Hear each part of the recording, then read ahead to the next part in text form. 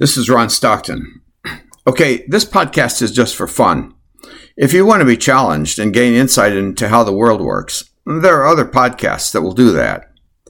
This is just some memories of a wonderful vacation that we took in 2013 to Windermere in England's Lake District. The Lake District is such a wonderful place. We took spectacular hikes and visited historic graveyards. I saw the grave of Wordsworth, a favorite romantic era poet. We also went to a stone circle in the spirit of Stonehenge. We were with our dear friend Sibylla Laurisch from Germany. She had been a family friend since 1980, and the three of us often took vacations together. She was in the Bundestag, but it was not in session in July, so she joined us for a week of travels. Jane and I had been to the Lake District once before, back in 1977. That was 36 years earlier. From the time I started graduate school until 1977, we had lived from hand to mouth. We had not taken a single vacation that did not involve staying with family or friends. But then in 1977, Jane completed her training as a physical therapist and took a job. Now we had two incomes. Wow. We decided to use our new bounty to spend a month in England. We dumped our kids with family. Left our beloved sons in the loving care of family and headed out. We had a great month back then, and the guys had a great time with grandparents and other relatives. But this time we had a very different experience. This time we saw the Queen on a totally unexpected visit. Hooray! We also climbed the mighty Helvellyn, the second highest mountain in England. Those are the two things I want to tell you about. These are some notes I made at the time. Are you ready? Here we go. The Queen came to visit when we were in Windermere in England's Lake District. Or should I say that the visit was by Elizabeth II, by the grace of God of Great Britain, England, and the British dominions beyond the seas, Queen, defender of the faith. A visit by the Queen is not just a visit, it's an event. Jane and I were spending a week in the area, hiking on the wonderful hills and otherwise enjoying ourselves. Our friend Sibylla from Germany had joined us. When the owner of our bed and breakfast told us about the royal visit, we were thrilled. The Queen was visiting three small towns, Kendal, Brockhole, and Windermere. In each place, children gave her a bouquet of flowers. In Windermere, they chose a boy who was recovering from cancer, and a girl with another health condition. School children were dismissed for the visit, but only if their parents picked them up and returned them. The Queen was to arrive at 12 o'clock, but we were not sure what that meant. American politicians often run an hour late. We debated whether to show up at 12:15, but decided to get there on time. How fortunate that was. At exactly 12:04, two black limousines pulled up to the lakefront, escorted by motorcycle police. Security was fairly low-key. I did not see men with black suits and plugs in their ears the way you would in the United States. There were a few hundred people in the crowd. Jane thinks it was closer to 1,000. I was standing near the water, less than 100 feet from the Queen. Others were across the road, up on a small mound behind us, where they would get a clear view. Several children waved Union Jacks. This was a big deal, capital B, capital D, something they would remember the rest of their lives. After the Queen received the flowers, she walked onto the gangplank and onto the Teal, the boat, where the reception party awaited. She is 87 and walks slowly, with small steps. But if her steps were slow, her concentration and charm were in prime mode. She was superbly attentive to her hosts. Each individual received a personal greeting and a blessed moment of royal attention. It was as if for one magic moment the rest of the world ceased to exist. The crowd was fun. Some young Spanish women were jumping up and down and shouting, "La Reina, La Reina!" which I think means Queen. The woman next to me thought the Queen was spending entirely too much time talking to the reception committee. She shouted, "Yoo-hoo! Your Majesty, we're over here! Wave to us!" I was so glad that woman did not have an American accent. Soon Anne, the Princess Royal, who had accompanied her mother, waved at us. She had a nice smile and seemed to be enjoying herself. She looked smashing in her bold yellow dress, yellow hat, and bouquet of yellow flowers. It complemented the Queen's turquoise dress. I was a bit surprised that Anne waved before the Queen did, but perhaps there's no protocol issue regarding who waves first. You can bet that if there had been a protocol, that arm would not have moved. The event started at exactly 12:04 and it ended at exactly 12:19. The Queen has dedicated herself to duty, and this event was a royal duty. Everything the Queen did seemed casual and unhurried, but it fit a very precise schedule. The public got exactly 15 minutes of seeing the Queen, and then some silent clock declared that Windermere's 15 minutes were up. She turned to the crowd, smiled and waved, and went to the cabin of the boat. Everyone cheered and waved back. She did this several times a day, and it went off without a hitch. It left hundreds of people, including many foreigners, with stories and memories. The royal entourage then headed off for their tour of Lake Windermere. It is a beautiful lake surrounded by hills. At 10.6 miles long and 220 feet deep, it is the longest and deepest in the Lake District. To the people of Windermere, this was the biggest thing that had happened in years. But to the rest of the country, the big news of the day came at one of the earlier stops. Fay Batley, a 10-year-old schoolgirl in a reception line, asked the Queen if she wanted the royal nipper, then several days overdue, to be a boy or a girl. This was the first child of William and Kate, Prince George, the future king, although we didn't know that at the time. So this was another big deal, big D, capital D, big B, capital D. This was the kind of thing everyone in the country wanted to ask, and Fay did it. The Queen gave a rather queenly answer. "I don't think I mind. I would very much like it to arrive. I'm going on holiday." It seemed to me that she might have added, "because I am so excited that I can't possibly leave until it's born." But expressions of excitement are not the Queen's style. There was speculation in the press that she might not even see the baby until the end of summer, since she is famously reluctant to leave Balmoral in Scotland once she gets there.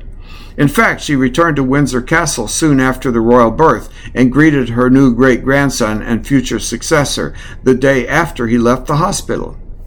Rumor has it that William is the favorite grandson, so that may have been the grandmother in her.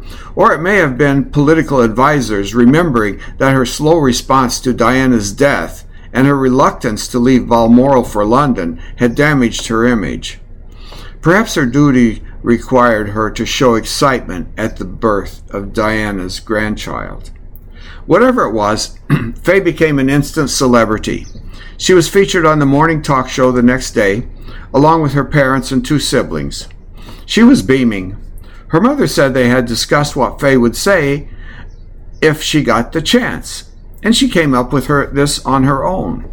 When it was over, the three of us went to a local pub to have a pint and to discuss our experiences. As we sat there talking, we saw a very elderly man enter. He was well into his 90s. He wore a dark blue blazer with perhaps 30 medals pinned up and down his breast.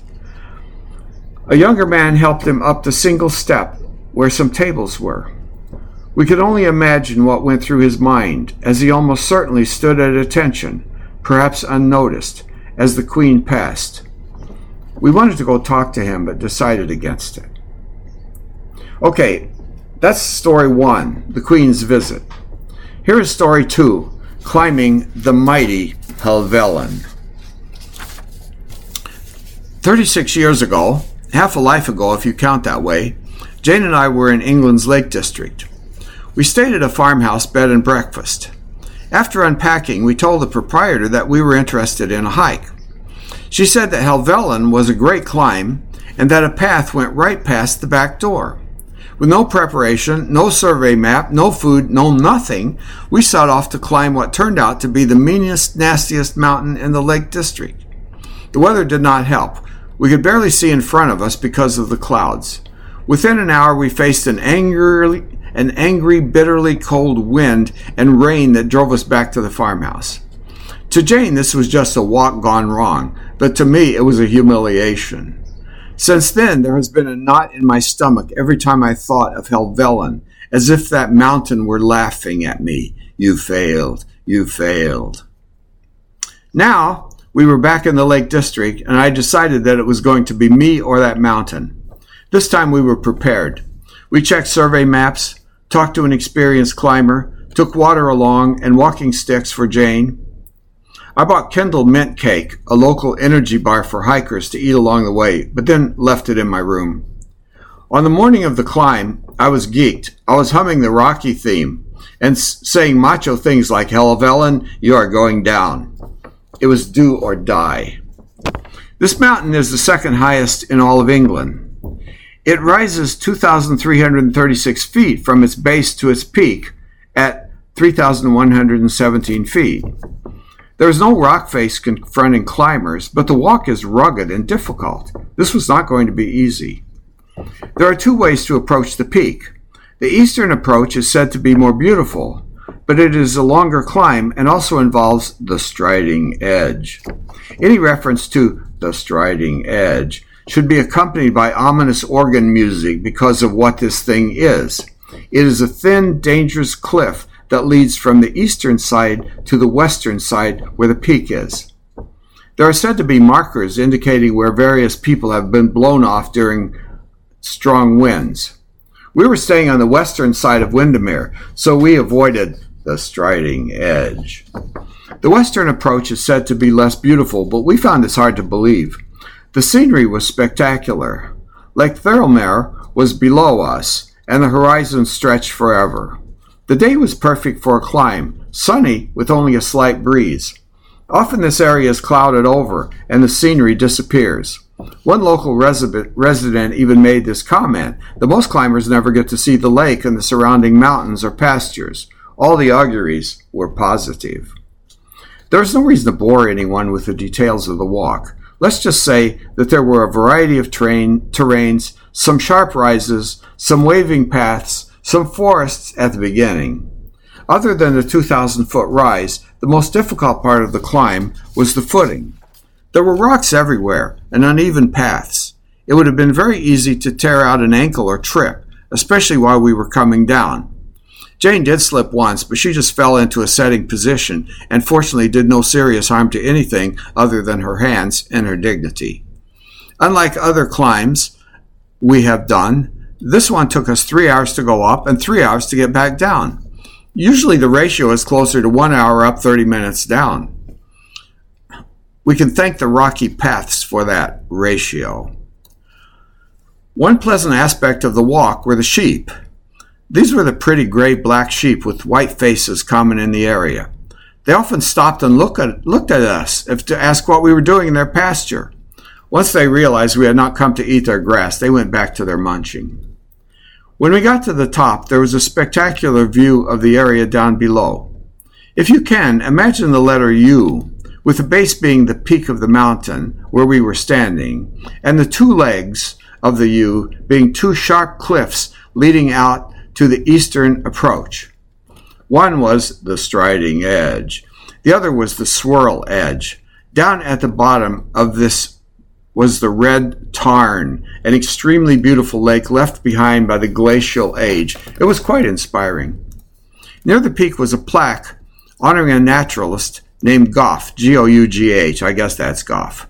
He had climbed the mountain in 1804 in late winter with his dog. Why he did such a stupid thing is not clear. Maybe he felt that because he loved nature, it would love him back. That's not the way it works. Actually, he fell off the striding edge and was not found for 3 months. When the group made its way to the top, the faithful dog was still there, guarding her master's fallen body. The romance of the story was irresistible. Wordsworth wrote a poem about it, as did Coleridge. Even Sir Walter Scott got into the act, writing a poem entitled, I Climb the Angry Bough of the Mighty Helvellyn. A painter of that age, Benjamin Robert Haydon, created an idealized painting in 1842 of a noble-looking Wordsworth atop the peak.